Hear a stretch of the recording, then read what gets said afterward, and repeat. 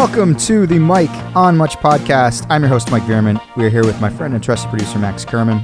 Also have our pop culture aficionado, Shane Cunningham. And for this episode, we are back to Zoom because it is a bit of an impromptu episode. Full disclosure, last week we recorded a full episode of the show. It took us a bit to get out, and in the interim, the NBA boycotted games, for social justice after the shooting of Jacob Blake in Kenosha, Wisconsin.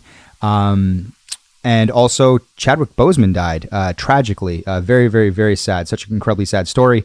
But because those things happened between when we did our recording and then putting out the episode, it just felt weird to put that out. But because there's lots of good stuff in that episode that is a bit evergreen and timeless, we're going to release that as a bonus pod. So we're going to give you this episode today where we talk about a bunch of things. And then later in the week, you're going to get sort of a condensed version of the episode that we recorded before all the events of last week. So that being said, fellas, how's it going? I hate that we're not in the backyard, but we're doing this because we sort of decided to do this yesterday, and it's harder to get together last minute. I mean, you guys have real jobs too, so, and it's, what time is it? It's 10 a.m. on a Monday morning, so thank you guys for sneaking out. Yeah, I'm a little sleepy today. Lou had a night terror last night, so that's why I'm in a house robe. I'm trying to stay kind of in sleepy mode, so I'm going to try to take a nap at some point in the day, which I never do, but I got maybe 2 hours sleep. I thought you were going to say at some point in the podcast, you were going to try and take a nap at some point during this episode. Yeah, before we sort of get to events too, Max, big weekend. Congrats. You did you had a big Budweiser stage show that aired on national television here in Canada. Yeah, we always like to have a bit of a 1-2 punch when we put out anything. And it was exciting to release Campfire Chords, and we got to perform with the hockey season kicking off on national television, which felt like a big win for us. But the second thing we had in our back pocket was this Campfire Chord special that actually, shout out to our friend Adam Burchell and your brother, Greg Veerman, who are both a part of the behind the scenes stuff to make it all work. But it was funny. We spent a lot of the late July into August prepping for this shoot. It was filmed at our buddy Beez's Off the Grid farm, and we did a full day shoot. We were around a campfire and in a meadow and at outside of a yurt. And it was really fun to make and actually play with each other. We've been saying no to basically every idea that we don't like right now as it pertains to the music industry, specifically drive-in shows, because we're really trying not to play in front of a bunch of cars in a parking lot. Also, like Zoom calls where like the band is in like 5 different screens and we're all performing together. We're trying not to do that. But this felt really good because it was going to be an hour of national television, totally on our own terms. And we got to use our crew. So huge shout out to Corey and his team for filming it. And it felt like kind of a collective moment. Did you guys tune in? No, I did not. I wish I had a good excuse, but I didn't even know when it was on. I kind of found out after the fact, or I don't even know. I was seeing it following it along on Instagram. Well, that's how you find out when it is. You follow our Instagram, and we posted about it about 1,000 times. I felt like it was already up though when I saw it. Oh, okay. I'm not super proactive on Instagram or like good with dates and stuff. It needs to be shoved down my throat. That's what it looked good. You know what's funny? That's what we were trying to do is shove it down people's throats.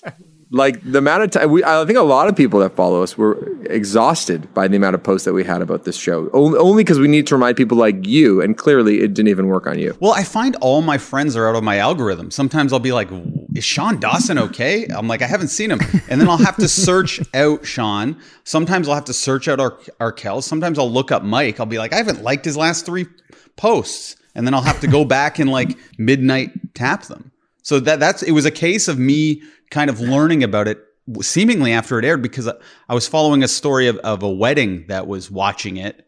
And I was like, oh, I want to see this. But it seemed like it had already happened. I think that it helps the story that Shane missed your show, that he's also in a house robe right now. Like, it just seems like he's sort of just floating through his days effortlessly, not on no timeline. When you have 2 kids, time is different. Time does move different. Yeah, so you have a better get out of jail free card type of excuse. Max doesn't seem convinced. He seems still a little bit. Well, he doesn't know yet. In like 20 years, when he has a kid, he might know. I caught a bunch of it, Max, between that and some hoops. And Danica watched the whole thing, and she loved it. She literally was going on about how amazing it was. Like, basically, she was like, it was just nice to hang out on that farm. She like said that she had a real sense of like, it was just really beautiful to look at, as well as the songs and all that. So you had a big win with her. I was just gonna say, Danica doesn't pull any punches. She's like a real critic, and I know you respect her opinion, as do I. So that's high praise. But it's not like a live show, right? So you can just send me the link. I can still watch it. I mean, I'll send you the Dropbox link. It's fine. Yeah, I'll do that. Because I do want to see it. Do that. Yeah. Yeah. One kind of funny realization Ash and I had yesterday, after all was said and done, was for the last 2 summers, like so 2019 and 2018. The last 2 weeks of August are always kind of painful for us because nobody in the music industry lifts a fucking finger. Everyone's so fucking lazy and on vacation. And so we're out on our walks scheming, thinking about the next thing we want to do. And no one is responding to our emails. And we get really angry about it. But this year, the last 2 weeks of August were some of our busiest times of the whole year because we were preparing for this special. And so we were saying, like, if 2019 us could tell the future us that, hey, 2020, I got some good news and some bad news. The good news is the last 2 months of August are actually going to be the busiest months of the year. I'd be like, amazing. What's the bad news? The bad news is you're not doing anything else for the whole year. Yeah.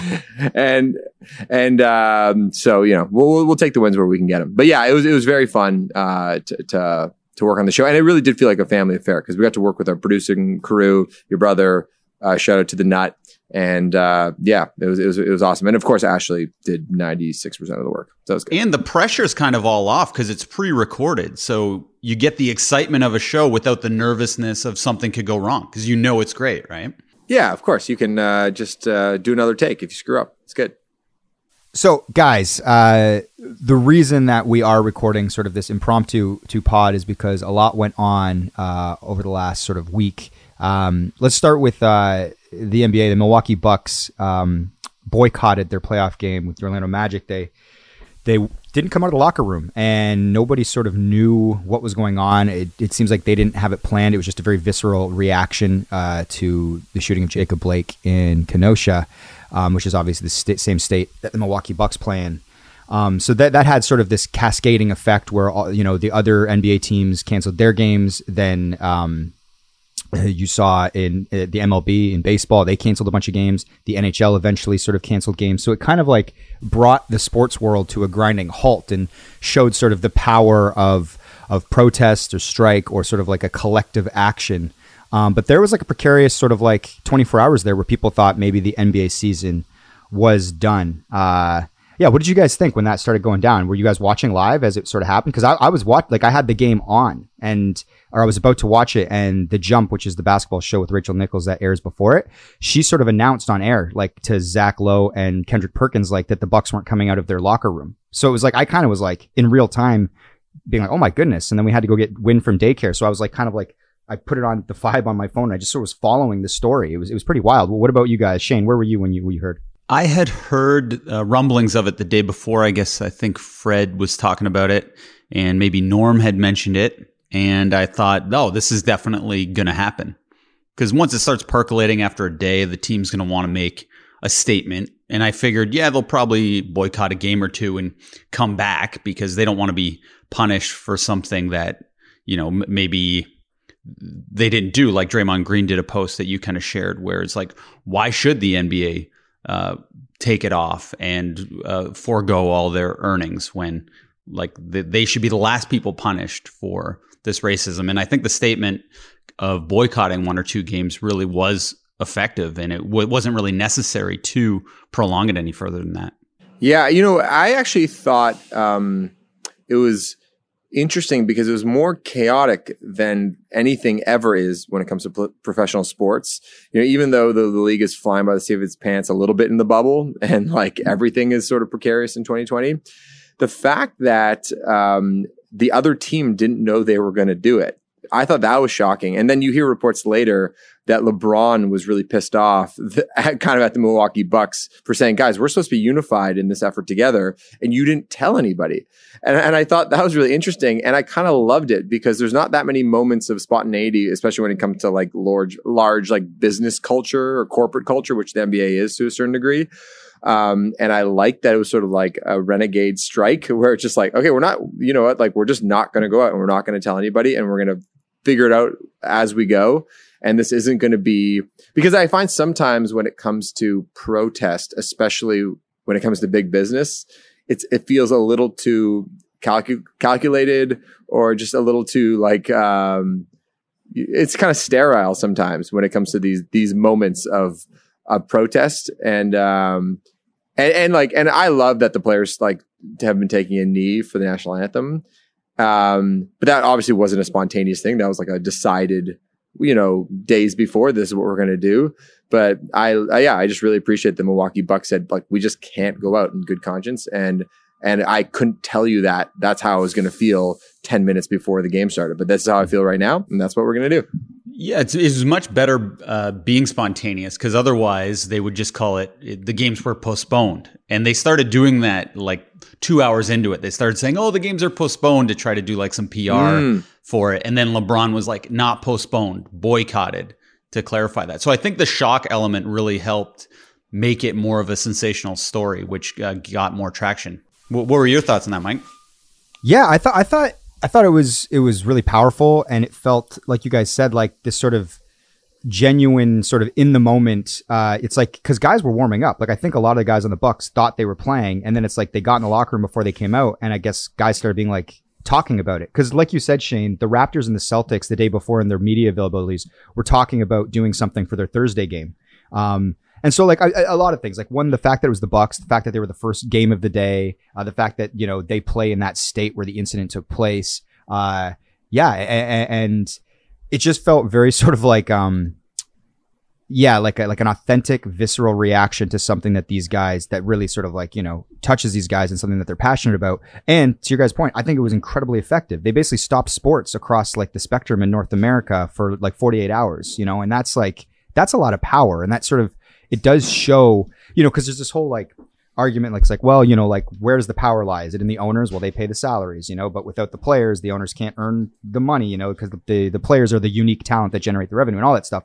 And it was just a very fascinating sort of like exercise in the players willing to potentially give up something, you know, like their pay or whatever it is, that they'd be giving up, legacy. Like if they canceled the playoffs, you know, like that means a lot to some guys, like they're playing legacy. It means Bron doesn't get to go for another championship. Like there was just so many things that could have sort of come out of it that would have hurt them. Like you said, Shane, in that Draymond Green post on Twitter, that it just, it was really sort of like eye-opening and very powerful. And, I think it's good to have those sorts of things. And ultimately, I think the players needed to do it for themselves, for their mental health, for like their convictions. Like they needed to do something, and they couldn't just go back to, playoff game today. You know what I mean? They had to sort of like stop everything, make their stance clear, get real change happening. Like they're starting to open, you know, voting places in all these arenas in different American cities, and sort of actions that can be. Actually, speaking of that, did you read, Max, that LeBron called up Barack Obama? No. Yeah. What did he say? So in the midst of like when everything was very precarious, and it's like, are they going to leave the bubble? Are they shutting down the season? I guess LeBron and a couple other players got on a call with Barack Obama and asked him, like, what's the best way to go about this? And Obama was like, basically like, you need to come up with actionable change, like define what it is that you want, and then set those parameters, and basically sort of walked them through, how to sort of deal with what they can say when they talk to the owners about what they're sort of asking for. And then like Obama tweeted, or he released a statement basically saying like, you know, they called, but it's putting all the praise back on the players for sort of taking the action. That's actually so great, because these players do have every smart person at their disposal. Like, do you know what I mean? And I feel like it's probably actually an underutilized thing. If I was LeBron, I'd be calling the Barack like once a week, being like, yo, give me some thoughts. Because as somebody who uses other people's expertise all the time, I feel like the NBA players could, you know, they have the reach there just to be able to, it's one phone call away to talk to anybody who's, you know, been in leadership positions before. You know, a couple of things. I I love they did this because history always smiles on these moments. Like there's no moments like when it comes to like standing up for social change where people go, nah, that was a bit of an overreach. Jesse Owens, why'd you put why John Carlos, who are the guys who put up the Black Power fist in the 1968 Olympics? Yeah. It's like those are iconic moments because it is the right thing to do. I can't really think of any example. Muhammad Ali not going to fight in Vietnam. You know what I mean? And he loses like basically the prime of his boxing career. It's like. But he is revered. He is known as Muhammad Ali for that reason, right? Because he stood up for what was right. I really love that.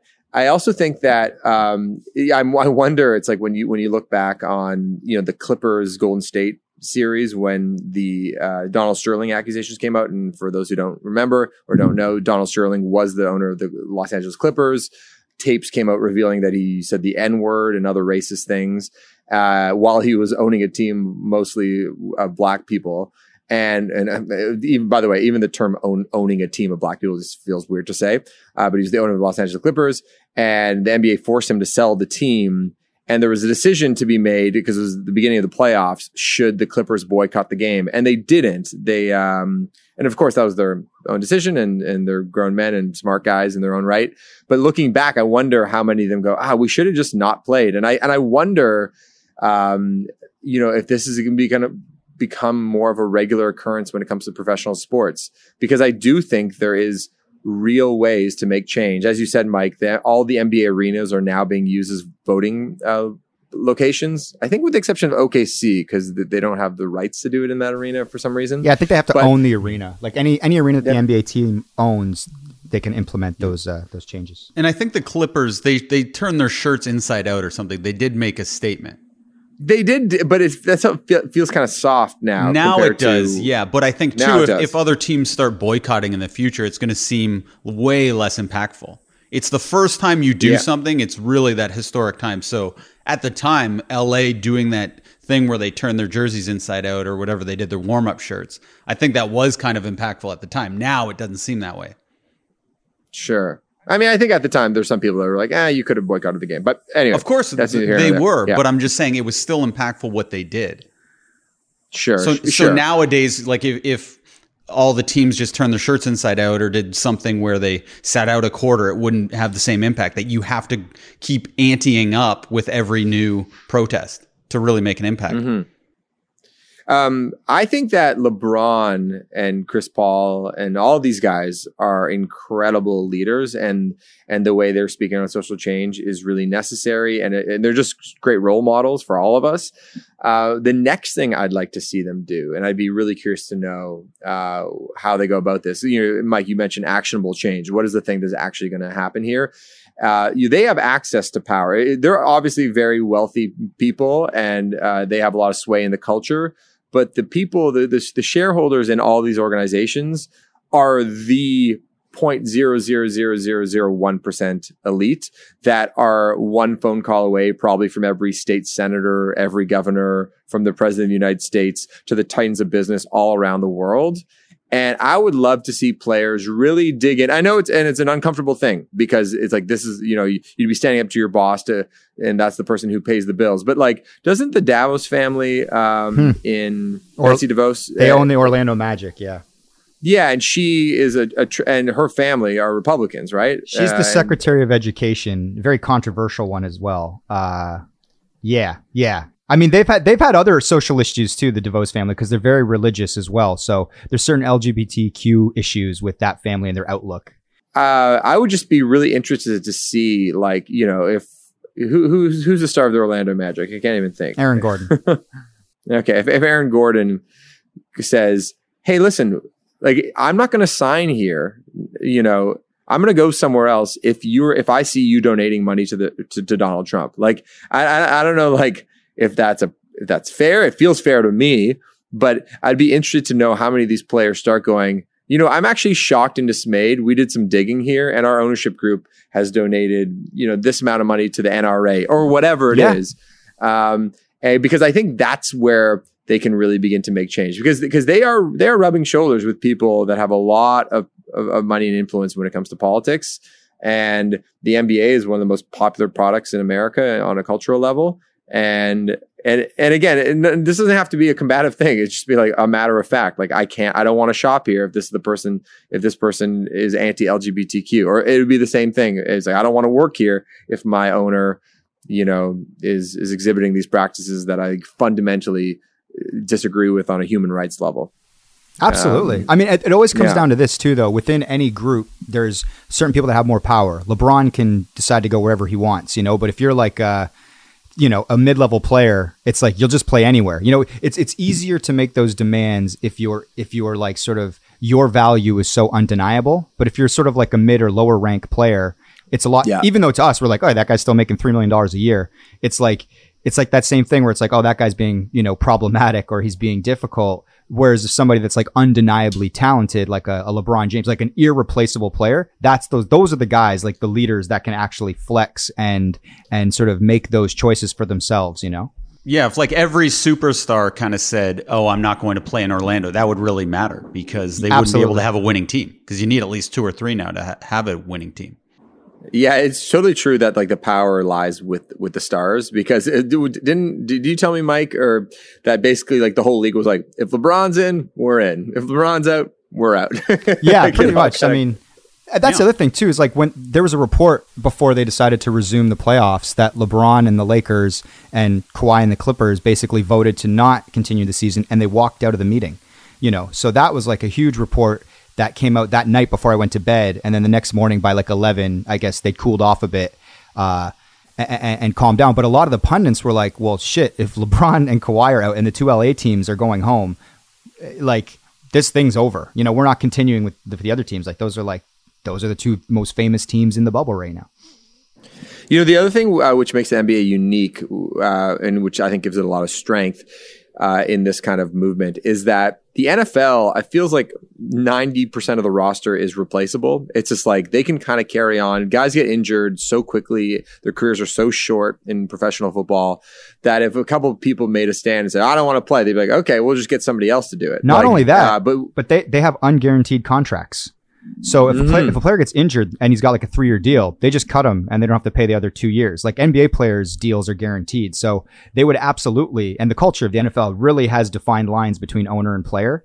And sort of, I feel like if the players, tried to unify, unless it was like Tom Brady and Aaron Rodgers got together and were like, yo, we're doing this, they would basically just replace the whole teams, and not think twice about it. Yeah, and the quarterback's considered the most important player, and 70% of the quarterbacks are white. Yeah. Do you think that what the NBA is doing is going to inspire like the NHL or Major League Baseball and their athletes to be more socially conscious and to take stands more often? Or do you think this is just going to stick to basketball? No, it has. I think it has. Like the fact that like NHL players, because the NHL didn't shut down their games. They actually were like, we'll take a moment of silence or something. And then their players collectively got together and were like, yo, like, no, we're sitting out some games. And then the league finally, like 2 days later, shut down for a night, I think. I'm not 100% sure. But that is like young, progressive players, in a league that is largely white. And maybe, the other thing too is we always discount, like, because you have a Muhammad Ali or LeBron James who are socially conscious, for the most part, these are guys in their early 20s, like that don't, like, it's not that they don't care, but they just don't want to think about it. Like, what did you think? I mean, I think we all sort of think about these things just because of the way our personalities are. So like, although we maybe thought about them when our early 20s, I certainly didn't think about it a lot. And if I was a professional athlete that basically spent my whole life either putting a puck in a net or a ball in a net or whatever it is, it's like, it's hard to then flip a switch and like educate yourself, have an opinion, be able to express that opinion in a way that you feel comfortable doing. Like, it's just a lot to ask. So I think it's pretty impressive that, over the course of, basically since George Floyd, everybody has thought about this. It's ever present. And like athletes, these guys in their early 20s who normally aren't thinking about anything other than being good at their sport and, playing video games, are now all like becoming sort of like mild activists. So I do think that the NBA is like sort of like inspired. The question is, does it continue over the long haul? Well, I think a lot of the players too have thought about it over the course of their lives because they've been forced to think about it, right? When they were growing up. And I think that was a huge motivating force to make it, was to get out of the places they were from. I was talking more about the white hockey players. Right. Max was saying if it's going to the other thing, like, they're sort of like typical white North American experience in the suburbs playing hockey. poor people don't play hockey. It's an expensive sport. You know what I mean? So it's well, they've probably experienced it or been a part of it on the other side of the fence. Absolutely. Know? Yeah. And that's the thing. And so it's like getting them thinking about those things, and all of us thinking about those things, our unconscious biases, things that we say that make anybody feel uncomfortable. I mean, everybody's just so much more consciously trying to be aware now. Whereas in the past, people just kind of like were kind of ignorantly going through life, you know, not even in like a way that was like intentionally negative. It's just you don't know what you don't know. And now it's like we all are very, very, very aware. Any other thoughts on the NBA shutting down, fellas? I was just wondering how you felt about it coming back. Like, were you like, yes, or were you like, oh, I wish they would have made that like supreme statement? It's so funny you asked that. My brother actually asked me that this weekend too. So it was like when they made when the Bucks didn't come out of the locker room, and then I'm like, I got that feeling like that sort of like, I was very like fired up and sort of engaged. I was like, this is awesome that they're taking the stand.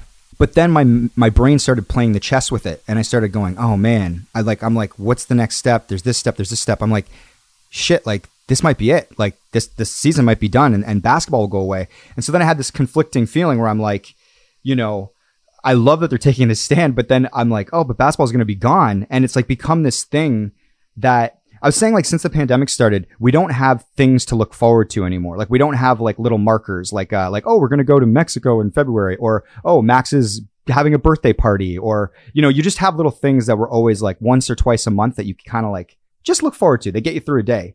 And I don't think I realized, like, I loved that basketball was back, but I don't think I realized how much I was looking forward to the game of the night that I was going to watch or something. So it became like this little marker that I had. And when they were going to, like, I thought maybe potentially shut down the season and we might not have basketball for another year, depending on how the bargaining agreement goes, I got immensely depressed because I was like, why is this hitting me so hard? I'm like, oh, it's because like all those things, I was looking forward to the Raptors playing Thursday night and then Saturday. And like, I had all my little like plans that get you excited, and they were gone. And then I was like, one, this isn't about you, Mikey. Two, it's like, this is the point. Like the reason they're doing it is because it is this big like pacifier. It's this giant distraction. And it's like, the more you're sort of, you have these little entertaining things, and then I can go back to like my life. It's like, you know, for, you know, Black people and social injustice, it's like, it's this ever present thing that they're always dealing with. And it's like their fear is like, oh, we're going to start playing games again, and everyone's going to get distracted and stop thinking about the stuff that really matters, you know? And it's finding the line between how can you feel comfortable sort of like with your creature, you know, your comforts and what is entertainment.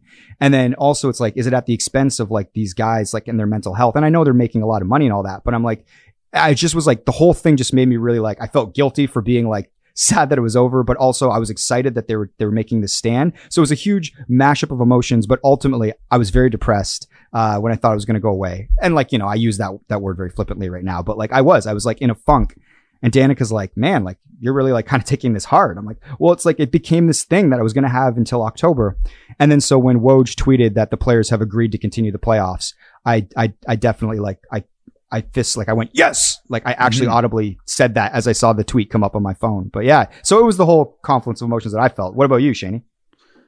Well, after you sent the Draymond Green post where he was, because there was someone commented on his Instagram account and it said basketball can wait. And Draymond basically clapped back and he's like, why can basketball wait? Why can you do your job? But why do we have to not work and make money and provide for our families? And it's like, why are we disposable? And basically your job isn't. Your job's important, but mine isn't. Anyway, that really helped me reconcile my feelings of excitement when it came back. Like I still would have felt all the excitement, but I would have felt more guilt about being excited. You know what I mean? Emotions are hard to control, even if you intellectually know you're supposed to process them. But I definitely was excited, and I didn't realize how important these basketball playoffs actually were in my life. Like I got Luka sanity, or whatever you call it. Like when Luka hit that shot, I've never been more into the NBA. Maybe when Kawhi hit that big 4-bounce rim shot, like, you know, so I was really into that Dallas series. I was super into the Portland series. And like you said, I was, when they took the thing you love away, it really made the statement so powerful. And then when it came back, it really made you appreciate it all the more. And I was excited. What about you, Max? Yeah, I don't think everything in life can be a win-win, especially when you're marching for social justice. But I will say that I think this is actually a real opportunity to have a win-win here. It gives like entertainment to basketball fans around the world, but also look what happened last night. Jamal Murray, Canadian, scores 50 points. That was amazing.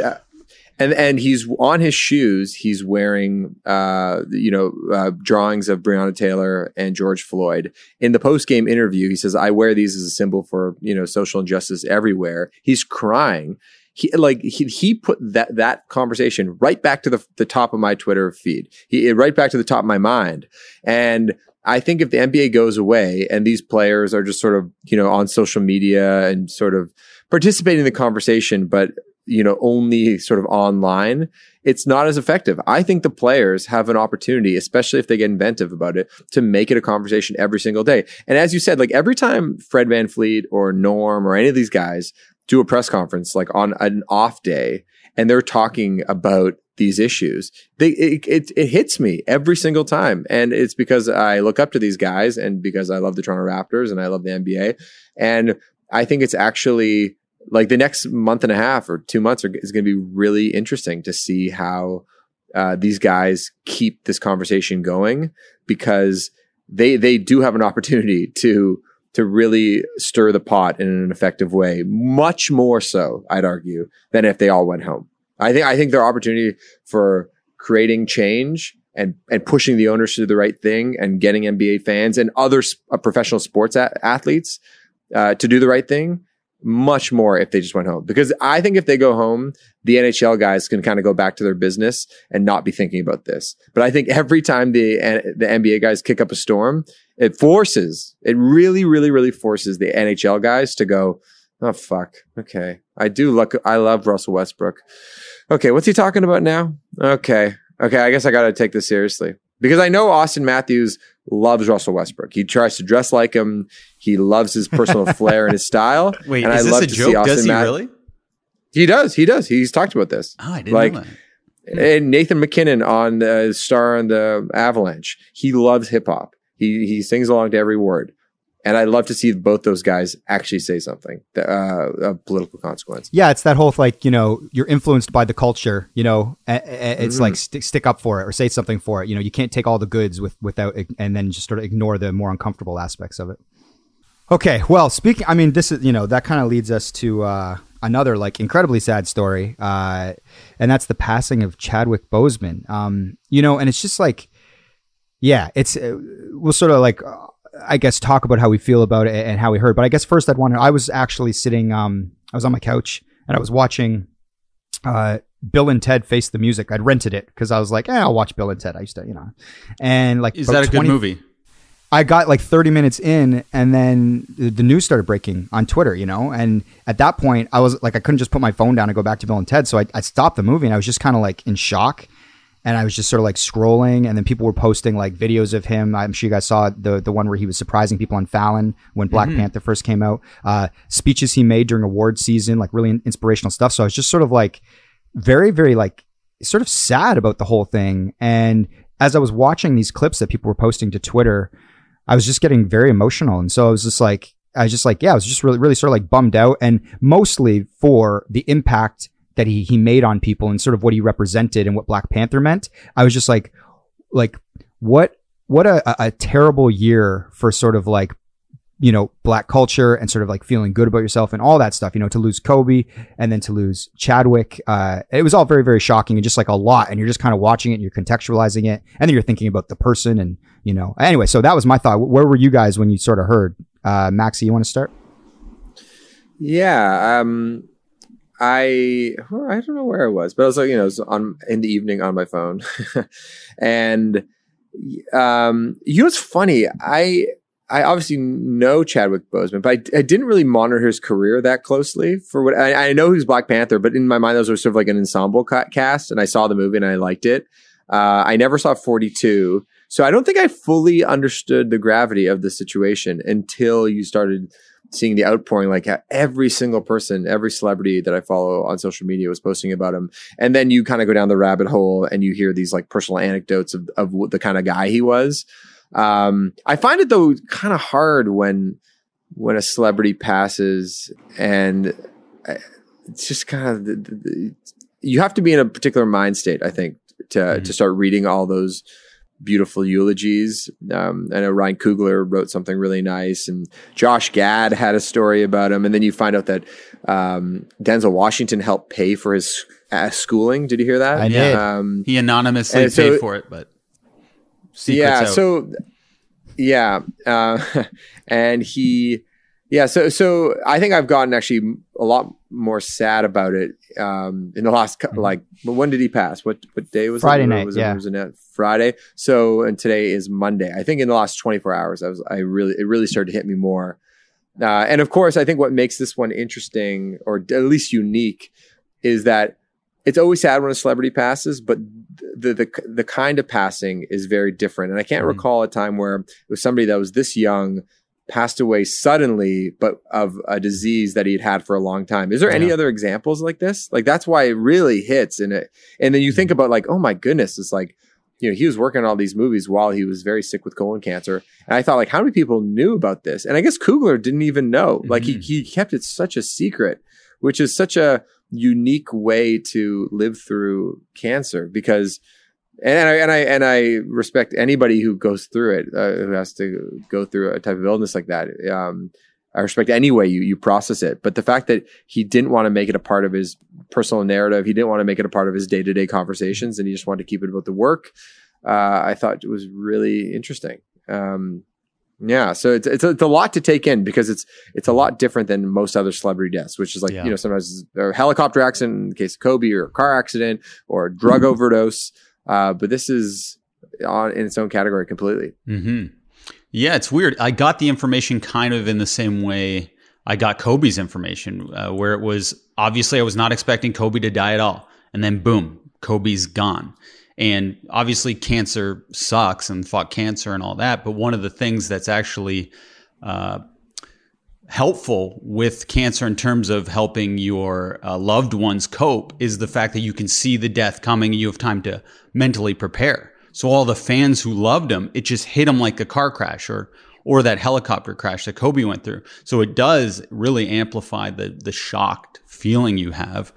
And I didn't know much about him. He seemed like one of those celebrities. He wasn't in the tabloids. His love life wasn't overly publicized. And then all you know about him afterwards is all these beautiful videos and speeches. Like, I watched a commencement speech he did for a college. And, you know, like, even if he had still been with us and I watched some of the speeches and things he said, I probably would have shed a tear.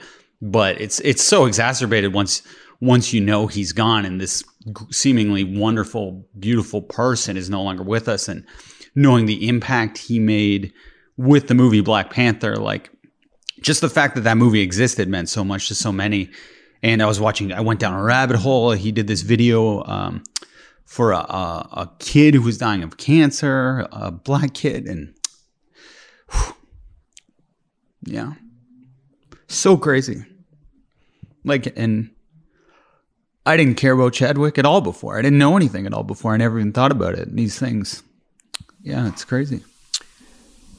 Yeah, it is it feels different, like Max said. You know, it's not, this one feels different. He seemed different. And, you know, none of us, we don't know him, but it's like, you can get a good read on people when you see them, you know, in those moments, like Shane said, you know, even the sort of person that would record a video for a dying child, and sort of the way that he sort of like used his celebrity and his impact and the sort of way he inspired people was just, it just all felt different. And it's all, like Shane said, exasperated now that he's gone. So those clips are crazy. I mean, did you guys, one sort of light amongst all of the videos I was watching though is a lot of people have been posting Black Jeopardy with him as his character from Black Panther. Have you guys seen that? That's been making the round. I watched that when he was on. Yeah. I can't remember all the details of it. Was there some funny parts? What was it? What was the bit? Well, the gag is like, so Black Jeopardy is, it's like, you know, using like sort of like slang or like a certain outlook of like, you know, the American Black experience. And so you answer questions in like a way that is very abrasive. But the gag is that the character from Black Panther, I think T'Challa, I can't remember his name, but he's from Wakanda, so he doesn't really know any of the customs, right? So like he's kind of a bit lost amongst the game because he doesn't really know the slang, he doesn't really understand. And then, you know, they go through it a bunch of times, and then at the very end, he's picked up sort of the slang. So it's like when Karen wants to bring her potato salad to the cookout, what do you say? You know, and then he's like, I think I understand it now. And then he sort of like clarifies. Anyway, it's like very, very, very funny. And it's just like him with his Wakanda accent. Like everything about it is just like really, really funny. And it was like amongst a bunch of clips that make you sad, that SNL performance made you smile. Mm-hmm. Mm-hmm. One thought that I just had, Shane, because you said like the thing about cancer, it allows people to sort of process the death, and then when it finally happens, it's not as shocking. I was thinking though, sort of the inverse of that, which is just like sparing everybody the pain of going through your cancer treatment together was a gift in its own way. And he probably did it for himself as well, because he just didn't want to make it like the topic of every conversation he's having and make it the focus of every press thing that he has.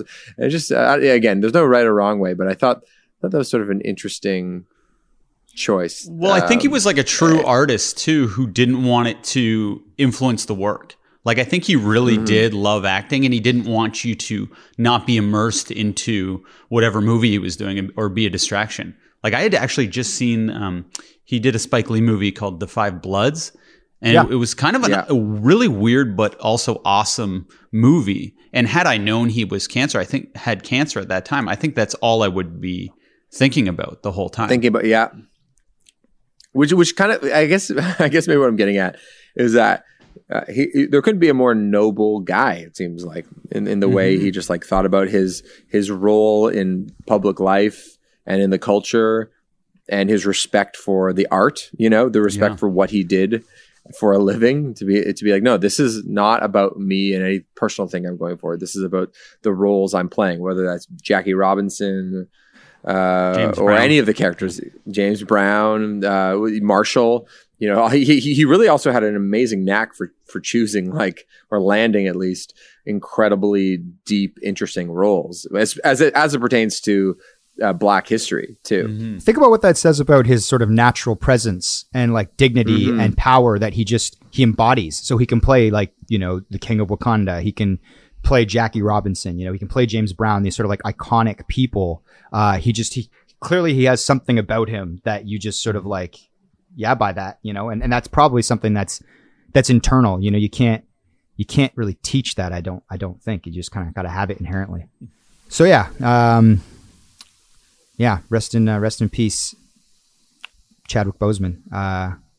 It's a sad one for sure. Okay, one more thing I wanted to discuss with you guys. It kind of relates to the cinema and movies. I just saw Tenet twice, actually, in 4 days. I saw it in the theater with Ash and my friend Matt, and then I went to the drive-ins last night with Lauren. And I really liked it. It's very confusing. It's obviously Christopher Nolan's new movie. And I just wanted to know, are you guys going to go see this movie? Because it's the only new movie that's come out in 2020, really, that is of any interest to me. Are you gonna go? I heard it's too confusing. Yeah. Well, that's up to you to know and decide. Well, I'd like to see it, but I guess the question isn't necessarily about the content of the film or the film itself. It's whether you'll go to a theater to see the film is what Max is asking. So, there's a drive-in option. So that's true. That's true. I'm not scared to go to a drive-in. What was the in-theater experience like? The in-theater experience, well, I saw it at IMAX at Scotiabank in downtown Toronto. It was about a quarter full, but it was actually sold out because that's all the seats that they're selling. It was a little discerning in that I'd look around and I'd say 80% of the people did not have their masks on, even when they weren't like munching on their popcorn or whatever. So if you're concerned about that, just a heads up. I wore my mask the whole time. I did shovel some popcorn into my mouth from time to time, but the mask would come right back on. Do you take the mask off when you're shoveling, or do you shove it under your chin and slowly put it into your mouth? No, I just take it off. Oh. Yeah. But the only issue I'd say, and then the drive-in last night is obviously a lot more germ-free because you're in your own surroundings. The only issue is that the movie, I'm not giving anything away here, it has a very harsh mix. When it comes to the sound, it's like very aggressive, and like you mean harsh mix, that it's not as intentionally, the sound isn't crystal clear. Yeah, intentionally, like the voices are often like kind of sitting underneath the music, and the soundtrack is like pulsing and very aggressive. So when it's coming through an FM radio dial in your car, it depends if you have a new car. Maybe I'm driving my parents' 2010 Subaru, so like the sound system's a little bit shot.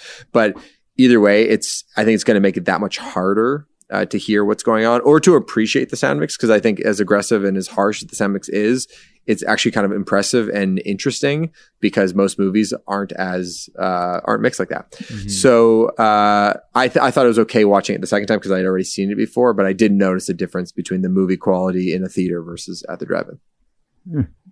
Very interesting. Yeah, we have a little side chat of guys in Hamilton, and the question was actually just thrown into that. I know you're in that text group, Maxi. Basically, the guy's saying, "Hey, who wants to do Tenet?" And yeah, I've got to decide whether I'm going to go sit in the theater, or not.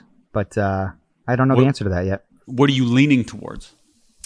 I think I'm leaning towards going. I'm very much these days thinking about how to herd immunity. Herd immunity. That's what you're gonna say, right? Just I'll go in there, lick a couple walls. I feel like. Yeah, I'm like, as the world opens up, and I'm certainly not a proponent of like, well, the government says we're in this phase, so we can do it. Like I'm sort of like, as I loosen up sort of like the way that we go about our lives and get back to things, as like offices are opening up and all that stuff. And I'm sort of like, is this another step for me to go into a theater? You know what I mean? Am I at that step? And I think I'm leaning like, yes, like, at this point, like Winona's back in daycare as well. So like, you're sort of opening yourself up to be part of the wheel that is turning. You know what I mean? I think the sitting, so and I know Max, if you're going to get wet, you might as well go swimming. But not that crazy. Like I'm not ready to go into a house party. You know what I'm saying? Or like something like that. Like I still don't go into people's houses and stuff, but it's like going to sit in a theater. I don't know. I haven't fully thought about it. The text just came through this morning. What worries me is I've become friendly with a few Australians, and they have. We'll stop there. You're just gonna bury that. Just let that go away. It's actually worrying my wife I got a my lot more. Headphones on it. No, these Australians are from the former podcast guests. For whatever reason, we seem to have a lot of podcast guests who are Australian. It's a nightmare to book these guests because you got to do it at 8 p.m. and it's 10 a.m. another day when you're talking to them. Point is, they were at this point a couple months ago where all their kids were going back to school. They were completely lifted the lockdown. And now they're just in this terrible state where they have a curfew of 6 p.m. And it all started with everyone going back to school. So my theory is, and I hate to fearmonger, but my worry is what happened in Australia could very much happen here when all the kids go back to school. That's when this thing's really going to amplify. So any risk that's not 100% necessary, I consider it unnecessary. And that's just my thoughts on it. Yeah, totally. That's a very fair opinion. And people do warn about the second wave. So it's not just Australians. It's not just Australians, but if we're using Australia as a metric of a sample size of like similar sized country that went through what we're going through now, but 3 months ago and to where they are now, we can see the horrible consequence of when all the kids went back to school and how quickly it escalates. Yeah, I mean, that's going to be the big question. That's, we discussed that New York Times piece. It's like, are parents going to hold their kids out of school? Like, what are the steps? Like, what are, like, you know what I mean? Like, I think most are going to send them back to school. And then unfortunately, I think a lot of the kids are going to be conduits because a lot of children are going to be asymptomatic and pass it along to their parents. And that's really how this thing's going to kind of propagate again. So what's the avoid tactic then? Well, just not to mitigate, right? Because I don't think there is an avoid tactic. You just have to do your best and not go out of your way to do anything you think would be unsafe. Like you're not going to avoid your daughter. Your daughter's going to be in contact with a lot of things that you just can't help. So you're going to hug and kiss your daughter, but maybe going to a movie theater might be something I would categorize as unnecessary. That's just the way I feel. I'm not saying I'm right, interesting. And I could very well be wrong. And I'm just basing it off what people have told me. Yeah, no, I think it's, I think that second wave you're talking about is very, very likely. But I think that's just the thing is people try to strategize. It's like, there's no good answers. It's like all these kids are going back to schools or else the parents can't work. It's kind of an insane. 100%. Yeah. So it's going to be very, very interesting to see, but yeah, we might not avoid that wave. But then I guess that's a good question. Then it's like, yeah, maybe little things like the movie theater aren't necessary. But yeah, I don't know. You could just chalk it up to like a mental health day. 100%. By going to the movies. And I wonder how far you can push that mental health. Like, Danica, I needed to go to this house party and drink 19 beers. It was a mental health day. I was recommended by medical professionals that mental health. But it's true. Some people do really need that. You got to weigh the balances in your own mind and decide what's best for you. It's just for me, I'm not dying to go do some things, but some people might be, and I don't cast shame or judgment on them, even though I jokingly say in the next episode that I'm judging you guys for getting haircuts. I'm really not, and I understand all of it. My wife cut my hair. Yeah, I know. That's why I feel bad. I'm looking at Mike's haircut and I'm realizing I shouldn't have told him.